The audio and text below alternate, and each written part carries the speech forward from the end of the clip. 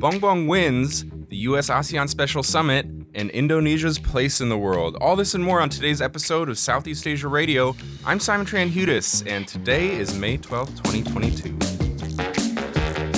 Indonesians don't really see the world in bipolar terms, and that there isn't necessarily, from the data, a kind of zero-sum competition there, that it's quite possible to have a very high degree of distrust towards both China and the US. That was Ben Bland, director of the Asia-Pacific program at Chatham House. Two other guests joined him, Natasha Kassam, director of the Lowy Institute's Public Opinion and Foreign Policy program, and Evan Laksmana, senior research fellow with the Center on Asia and Globalization at the National University of Singapore's Lee Kuan Yew School of Public Policy. They all sat down with our co-hosts today, Greg and Elina Noor, who discussed the results of their latest poll of Indonesian public opinion on foreign policy. Fascinating stuff therein, and thank you, listeners, for coming along for the ride. First, though, the headlines.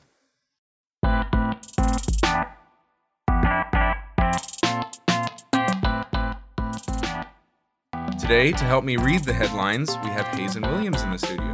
Hazen is an intern here with the CSIS Southeast Asia program, and actually a former classmate of mine. We took Bahasa Indonesia classes together. Hi, Simon. We're happy to have you on. How's it going, man? It's going well. How are you? I'm doing okay. All right, so let's get started. So a fresh set of trials against Myanmar's ousted leader Aung San Suu Kyi has begun. Hazen, can you give us a recap of what's happened in the first of her 11 corruption cases? Well, Aung San Suu Kyi has been charged with at least 18 offenses, which carry a combined maximum jail term of almost 190 years. Wow. The first of the corruption trials centered on whether Suu Kyi accepted 11.4 kilograms of gold and cash totaling $600,000 from former Yangon Chief Minister Phyo Min Thein. Although Suu Kyi dismissed the charges as absurd, the judge handed her a 5-year jail term very early into the court proceedings, and this brings her total sentence to 11 years thus far, adding on to jail time for illegally importing walkie-talkies, violating COVID-19 restrictions, and sedition. Wow. I mean, as I understand it, Aung San Suu Kyi is already pretty advanced in age, having been under house arrest for decades and decades. So, Hazen, what has been the reaction to these trials? And of course, before you answer, I think we should say that these charges are obviously trumped up to essentially delegitimize Aung San Suu Kyi, who was democratically elected but was ousted in a coup back in February 2021. Exactly, and the international community largely agrees. The international community has denounced the trials as a farce and demanded Suu Kyi's immediate release. However, the junta has denied special requests from foreign diplomats to visit Suu Kyi while she is on trial, including for special envoys appointed by ASEAN. As Aung San Suu Kyi has long served as the face of Myanmar's democratic hopes, these trials serve as an important role in the junta's attempts to suppress pro-democratic forces and consolidate power. However, it's important to note that the anti-junta resistance movement since last year's coup draws from a more diverse pool of leadership and symbolic power than Aung San Suu Kyi alone. Another story dominating international headlines is the Philippines' national election. On Monday, May 9th, the Philippines held a pivotal election for the presidency, among thousands of other posts. Frontrunner Ferdinand Bongbong Marcos Jr., son of former dictator Ferdinand Marcos, faced a challenge from current Vice President Leni Robredo. As of the time of recording on Tuesday morning, Ferdinand Bongbong Marcos Jr. looks poised to win in a landslide. We'll have to wait for the official results, but in the meantime, what is the significance of a Marcos victory? Well, it's a stunning development, frankly, in the return to power for the Marcos family. This happened 36 years after Bongbong's father, Ferdinand Marcos, was toppled in the Democratic People Power Uprising. It's expected that a Bongbong presidency would provide continuity in many respects from Rodrigo Duterte's strongman presidency. This has set off alarm bells from activists concerned about the future of democracy in the Philippines, particularly given Bongbong's reliance on online political misinformation and disinformation during his campaign, as well as his promises to shield President Duterte from prosecution for his brutal war on drugs that's killed thousands of people extrajudicially.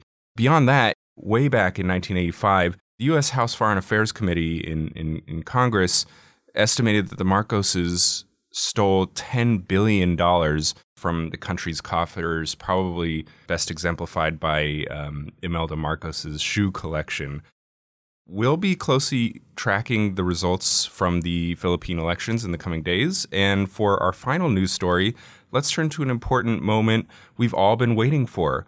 The U.S. ASEAN Summit is finally here. President Biden will be joined by leaders from 8 of the 10 ASEAN member states at the White House from May 12th to May 13th. What are some key issues to watch out for during the summit, Hazen? Well, first, it wouldn't be an international summit without some discussion of the ongoing crisis in Ukraine.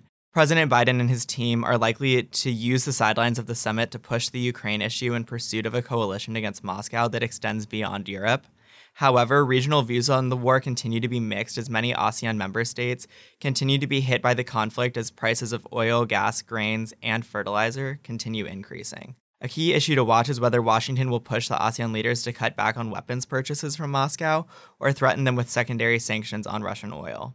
Okay, so is anything else on the docket? Well, the summit also presents an opportunity to discuss deepening trade relations, which is a key part of what ASEAN wants as part of the Comprehensive Strategic Partnership, CSP framework, which has been negotiated since October. ASEAN already has a CSP with China and Australia. And to signal its interest in rebuilding trade relations in the region, the Biden administration is developing its Indo-Pacific Economic Framework, also referred to as IPEF, which will include different modules covering fair and resilient trade, supply chain resilience, infrastructure and decarbonization, and tax and anti-corruption. Countries can choose the modules they are interested in to join. Great. Well, so what has been ASEAN's response to IPEF? So far, the regional reception of IPEF has been lukewarm as it's not offering access to U.S. markets, which is a challenge for the administration.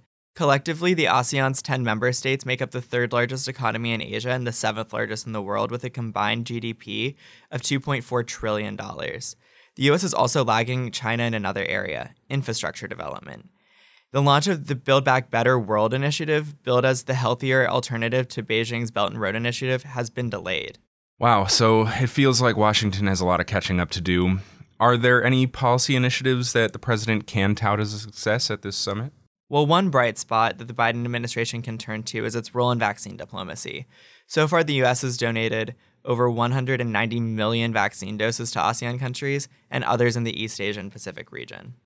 The summit is set to build on past investments to fight the pandemic, including the $40 million initiative announced in October to accelerate joint research and strengthen health system capacity through the U.S. ASEAN Health Futures, which was an initiative launched under the Trump administration.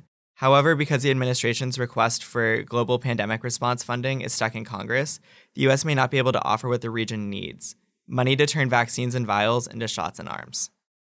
All right. Well, up next, Greg and Elina's interview with Ben Bland, Evan Laksmana, and Natasha Kassam on the latest Indonesian public opinion polling on foreign policy issues. So stay tuned.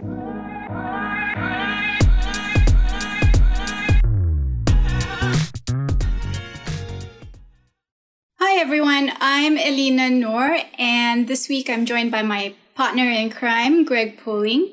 Hey everybody.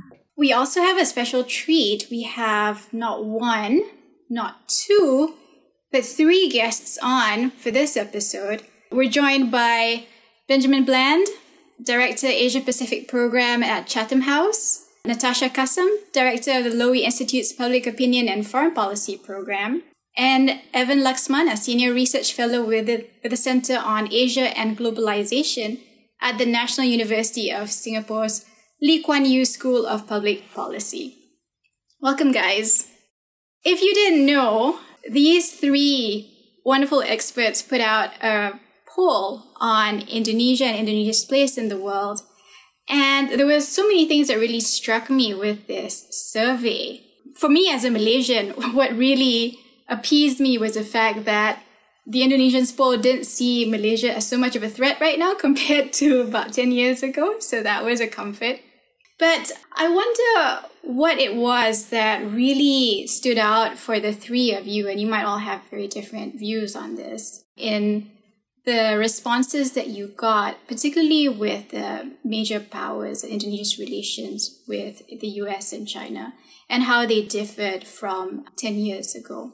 Maybe I can start with you, Evan, since you're the real deal Indonesian here. Sure. Thanks, Lena, and thanks for having me. So two things I think struck me the most. First of all, Indonesia's, I think, self-confidence in its role in the world, in its own president, has skyrocketed. But at the same time, they admit that they actually haven't been paying close attention to international affairs in general. So I feel like that particular aspect is also shown in questions like how much do you know about key foreign policy initiatives or platforms like ASEAN or free and active foreign policy? How much do you follow international affairs? These numbers are all significantly much lower than what I would expect for a nation that believes itself to be a global leader in many major issues. So that's one. A second striking aspect is sort of the U.S. China piece. I think previous polls would always suggest that, yes, Indonesia values China. Yes, there are concerns about China, but we're always seen as sort of on the fence, that China at least is valued for economic contribution and potential help with regards to Indonesia's own growth. But I think what the poll shows across 16 different questions, wide-ranging issues from hard to soft power, from economic leadership, investment, all the way down to military leadership and threats, and soft power indicators like going to school or travel destination. Across these 16 questions, for me at least, when you put US and China head-to-head comparison, we're not on the fence anymore. Of those 16 questions, I feel like about 12 to 13 actually puts the US ahead of China. Yeah, sure, by a small margin. Yeah, sure that Indonesia's trust of all regional countries and major powers are down in general. But in a head-to-head comparison, the fact that US is leading on traditional areas in which is normally seen as a China stronghold like investment or any other issues actually tells me that deep down, we're not necessarily on the fence anymore. So those are the two major features of the poll that seem striking to me. Yeah, just to pick up on what Evan said, I mean, I think while that's true that the US comes out better than China on various measures, what struck me is that Indonesians don't really see the world in bipolar terms, and that there isn't necessarily, from the data, a kind of zero-sum competition there, that it's quite possible to have a very high degree of distrust towards both China and the US. So while Washington and Beijing and many other outside powers are trying to kind of pull Indonesians towards them, it's quite possible to be suspicious or warm towards different powers for different reasons. I think the second thing I found really interesting, you alluded to, Elina, as well, was how favorably Malaysia, but also Singapore, came out in this poll, which is really interesting. And at the same time that Indonesians don't really have much kind of warmth or trust in some of the other further away ASEAN member states. So it seems to be this kind of vision of the region based around the near, close cultural and geographic neighbors, and really less connection with some of the further ASEAN powers, and really less of a sense that ASEAN is the most important organization for Indonesia as well internationally. I think one of the things that I find most fascinating about doing surveys anywhere in the world is that people can often hold quite contradictory beliefs and have, quite different views about things that you might expect to all go one way. And that's true in Indonesia as it is anywhere. But some of those contradictions I found particularly fascinating. One of the key ones was that most Indonesians see themselves as a part of the democratic world. There's a high level of support for democracy.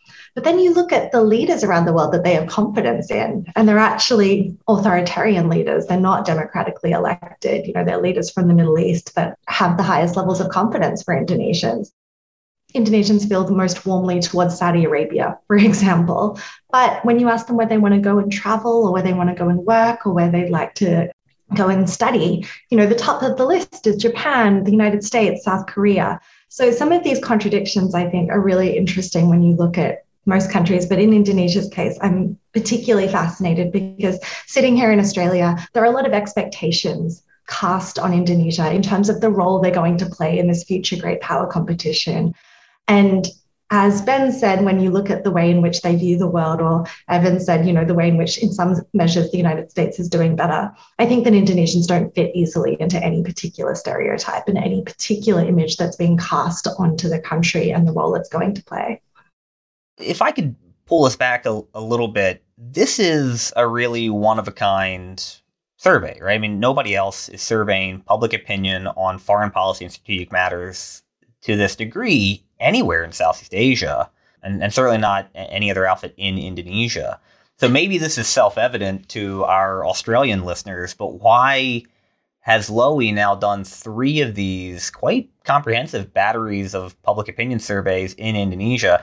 And quick follow-up, why has it taken 10 years since the last one? That's a great question. So the Lowy Institute has a public opinion program. It's been running basically as long as the Institute has existed, for around 18 years.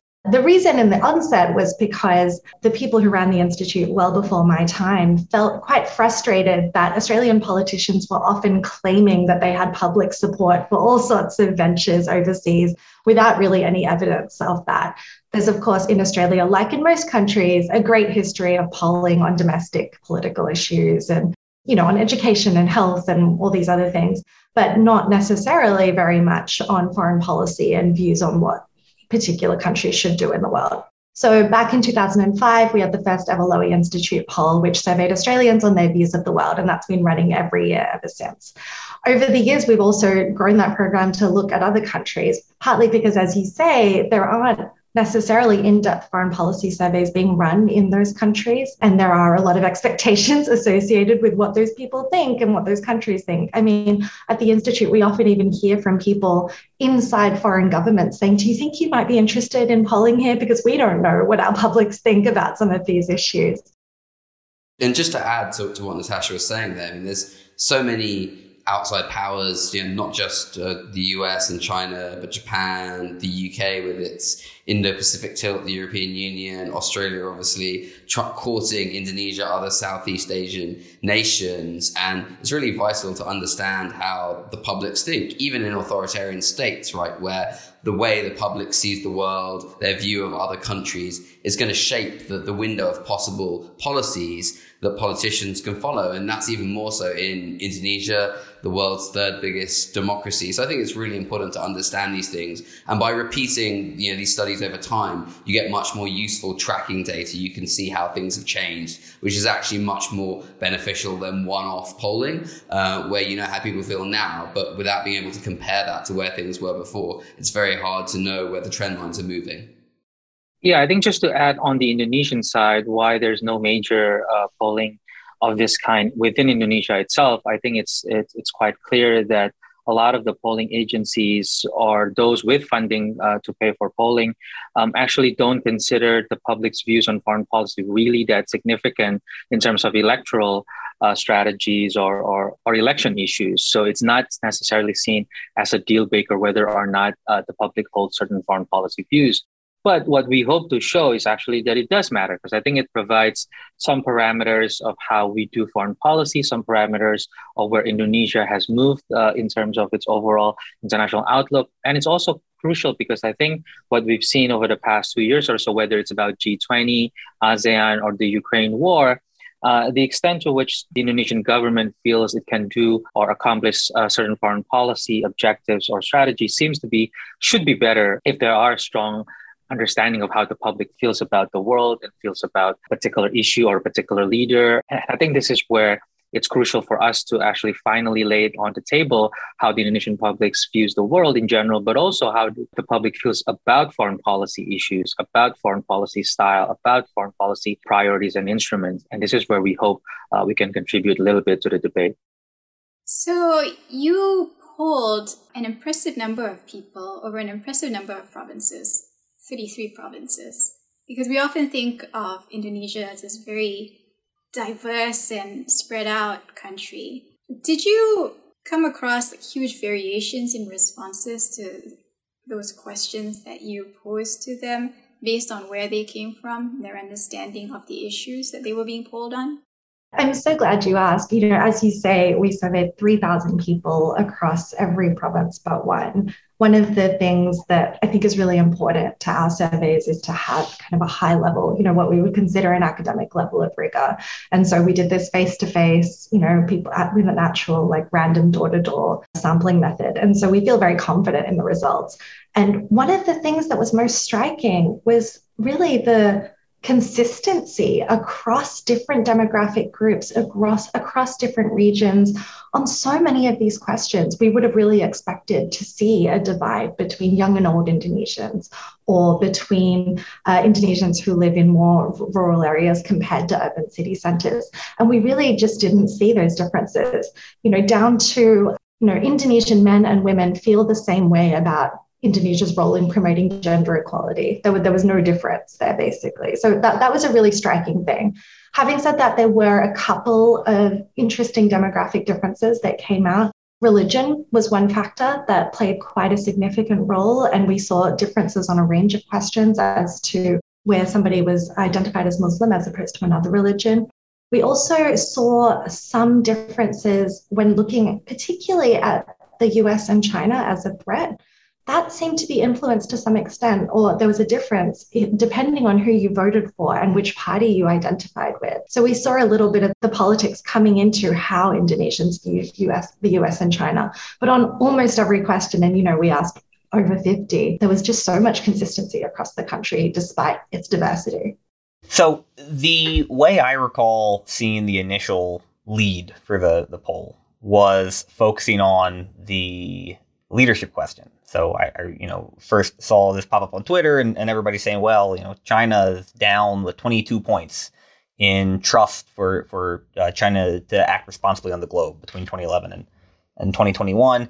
But it's not all good for the U.S. because the U.S. is also down, still 56%, but it's down from I think it was 72 in 2011. And my first thought was, that's, this pox on both of their houses mentality is not great. And it probably speaks to how poorly we did among COVID and the like. But then I also stopped and thought, well, 2011 was a pretty unique moment in U.S.-Indonesia relations, given President Obama's particular connection. And particularly, I think, in the first administration, the warm feelings in Jakarta. And maybe this is a question for Evan. I don't remember when exactly Ben landed to start covering Indonesia as a journalist, but do you think that had we actually seen a poll, say, every year between 2011 and 2021, this would actually probably look like a trough during the Trump years and then we started to come back up? Or do you really think there's been a steady decline? I wonder if perhaps it's unfair to Joe Biden to compare him to Barack Obama when it comes to the way Indonesians feel about the U.S.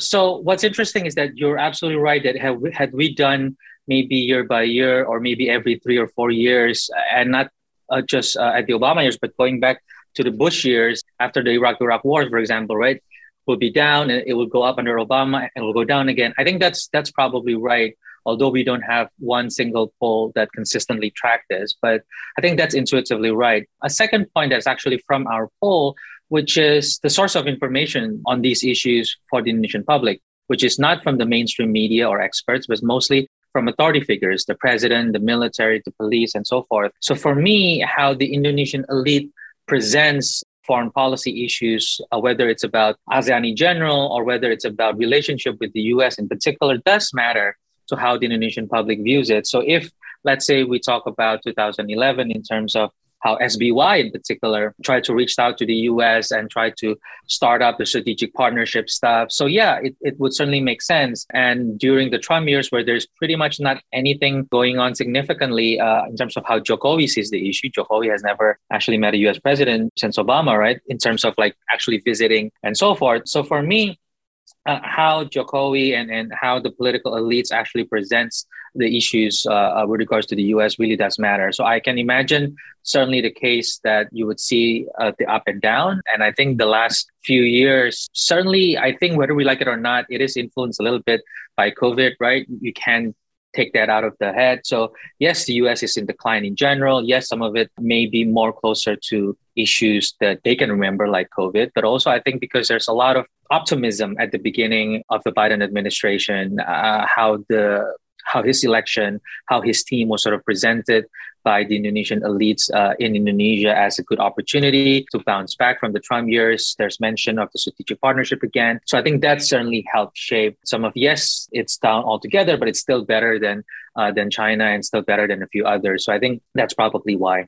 I should throw in a note that we're recording on Monday, May 9th, and President Jokowi has never met a U.S. leader. By the time we air this On Thursday, President Chikoi will have finally met a U.S. leader for the first time, though I think it actually might be a few hours after we release this, depending on when we do for the White House welcoming dinner. It'll be interesting if a poll were conducted right after the U.S. ASEAN summit to see whether the numbers will change in any meaningful direction or not. But I guess we'll wait for the next poll, right, Natasha? I very much hope so. To Gregory's point, I think that, ideally you would be doing a survey like this every 2 or 3 years and really being able to track those shifts as there are various administrations and policies. So we're hopeful of that in the future. And to your point, Elina, there's actually some really fascinating academic research that shows there are bumps in public opinion when leaders visit various countries more often than not. So, as much as we're doing this via Zoom and apparently we can do everything like this these days, those in-person visits actually do have tangible effects on how people feel about other countries. We hear that quite often where people realize that our survey was done in December and Indonesians have a relatively high level of trust in Russia, relatively high levels of confidence in Putin. And everybody says, oh, well, if it had been done a few months later, there would be a different view. But again, if you look at, some of the leaders that do have high levels of confidence for Indonesians or some of the countries that they feel the most warmly towards, there is something there about these kind of strongman leaders and the way in which they are respected on some level by Indonesians. Our last episode was with Dino Patijalal, where we talked mostly about the G20 and the Russian invasion of Ukraine. And one of the things that I think a lot of people are trying to figure out is what exactly the public opinion within Indonesia is regarding Russia, because anecdotally, sure seems like every Indonesian on TikTok is pro-Russian, if you believe some of the sentiment analysis. Then again, I have serious trouble believing that that's actually true. But I do get the sense that every Indonesian elite I talk to has a different opinion on whether or not the average Indonesian citizen actually is pro-Russian at the moment or pro-Ukrainian. Yeah, I think as far as I remember, in the last maybe 2 months, there's only one survey after the war done by Saiful Mujani on Indonesian public opinion about the war, but he never released the data. So he was just talking at the YouTube channel. So I'm not sure about the data and about the methods and so forth. But if I remember correctly, his presentation is basically saying similarly to what we found in terms of the fact that, yes, you would expect a really bad figure for Putin in Russia, and turns out not so much. Still relatively okay. And it's not really clear, I think, to me, why that's the case. I think certainly the strongman tendencies are there, but also because of economic profile. Now, Russia doesn't normally come as your traditional super investor in Indonesia like Japan or Singapore, right? But I think, again, it's because of the major projects of what they've been doing in terms of high profileness, whether it's about arms or oil refinery, and how the elites sort of present that as a way to maintain pragmatism of engagement and so forth. I think that's why it's very difficult to convince the Indonesian public otherwise. But what's also interesting and sort of underexplored is the sense that we don't want to condemn Russia, not because what Russia is doing is right or wrong, but because we don't want to be echoing the US or the West, right? Mm-hmm. This sort of anti-Western sentiment, I think, is there. We don't really know how much and to what extent, but it's certainly there. And I think that's why it's easier for the elites to sort of not want to condemn Russia because they're afraid to be seen as being pro-US, which somehow, for me, doesn't make any sense, because I think, to be honest, today, it doesn't really cost much to be seen as pro-US. You won't see massive demonstrations as if, let's say, you were echoing Xi Jinping's viewpoints. So being seen as pro-Beijing tends to be more costly than pro-US. So I'm not really sure why that's the case. And those alignments, I think, seem to have different connotations in Indonesia, which I found really fascinating. So when you asked people if they were concerned about influence from China or influence from the United States, there weren't too many that were concerned about either. It was a pretty small percentage. But when they expressed their concerns, they were really different things. Indonesians that are worried about influence from China were worried about economic takeover. They were worried about Chinese workers. They were worried about too much investment. That's where most of their anxieties were about China's influence in Indonesia. On the United States, it was entirely cultural. I thought that was really fascinating, where people were really worried about free love and, LGBTQAI issues, and the United States being too open and not religious enough, those kinds of issues. And so it's interesting to me that there is this kind of concern about being too pro-US potentially, but then also the way they see those concerns, I think they're framed quite differently for many Indonesians. Then maybe I can ask about the United Kingdom because, as you noted in the 2021 poll, the UK was not included in the last poll. And the 2021 poll, it seems that a significant number of Indonesians actually feel quite warmly towards the United Kingdom. Where do you think that's coming from? It's hard to say without a comparative base of how it's come from where it was. But I think broadly the UK has got quite a lot of soft power in the world, music and culture and history and education. I think some of that's obviously filtered through to Indonesia, things like the English Premier League, of course. So I suspect that there's some of that somehow filtered through. But broadly, what we found when we asked people about kind of softer questions, so where people want to study, what foreign pop cultures they like, where they want to work, the West and kind of Western-friendly Asian countries did really, really well overall. So yeah, I think it speaks to the sort of duality that Natasha was talking about. That there's obviously a lot of respect for Muslim leaders and for Saudi Arabia and various Muslim countries, and a need to, or desire to focus on some Islamic foreign policy issues like supporting Palestine. But then culturally, Indonesians are picking and mixing from a much kind of bigger range of influences, and I think that's quite natural. Obviously, it's quite positive for the UK as the British government looks to get more influence in the region. I want to ask one final question that is really a burning curiosity for me, and Elina raises at the top. The most striking finding in the entire survey is that in 2011, 63% of Indonesians felt that Malaysia was a critical external threat. And today only 23% do. I don't know, maybe, Evan, was there some terrible crisis in 2011 between KL and Jakarta that I don't remember that had Indonesians terrified of a Malaysian invasion? I think in the SBY period in general, it was Ambalat, right? Ambalat was certainly high in the public sphere. SBY actually went on like a scouting tour and so forth. So Ambalat was there. Sure, there's always cultural spats. I think that's sort of part of the relationship, whether it's about food or batik or whatever. But I feel like we haven't actually heard about Ambalat in a long time. And I think that partly explains why the decrease in the threat perception, I think, is there. Number two, I think over the last 10 years, Indonesia and Malaysia actually have seen eye to eye on a lot of issues, whether it's about Israel, Palestine, Rohingyas, or other issues. I think we're very much aligned on a lot of these issues. So I think for me, the one glaring factor that I can remember is that it's the issue of Ambalat. Some other border issues around Borneo isn't really that high. I think I can only think of Ambalat as the most prominent one, but and it's a good thing that we haven't heard about it in quite a while. I should, I guess, clarify for some of our listeners who might not be familiar, Ambalat is disputed offshore block, right, between Kalimantan and Sabah, which is maritime result of the long-standing territorial dispute between Indonesia and Malaysia over where that border lies. Well, thanks, guys. This has been fascinating. Highly recommend looking at the poll if you haven't. So many questions, so many contradictions, but also so emblematic of Indonesia. Thank you all, and we'll see you in a couple of weeks. Thanks, everybody.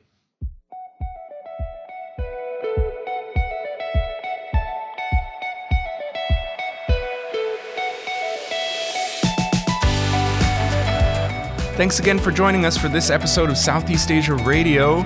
Feel free to write us with any comments, questions, feedback, or anything at all at searadio@csis.org. Again, that's searadio@csis.org. And we'll be sure to answer any burning questions you might have. This is only our third full episode, and we're still building our fan base. So do us a favor and subscribe and give us a rating on iTunes, Spotify, or whatever other streaming platform you may be listening to us on. And please tell your friends about us. All right, Laurel Vibitson is our producer. Our interns are Megan Sullivan, Drake Tien, and Hazen Williams. Our co-hosts today were Greg Poling and Elina Noor. My name is Simon Tran-Hudis. And I'm Hazen Williams. And we will see you in a couple weeks for another episode of Southeast Asia Radio.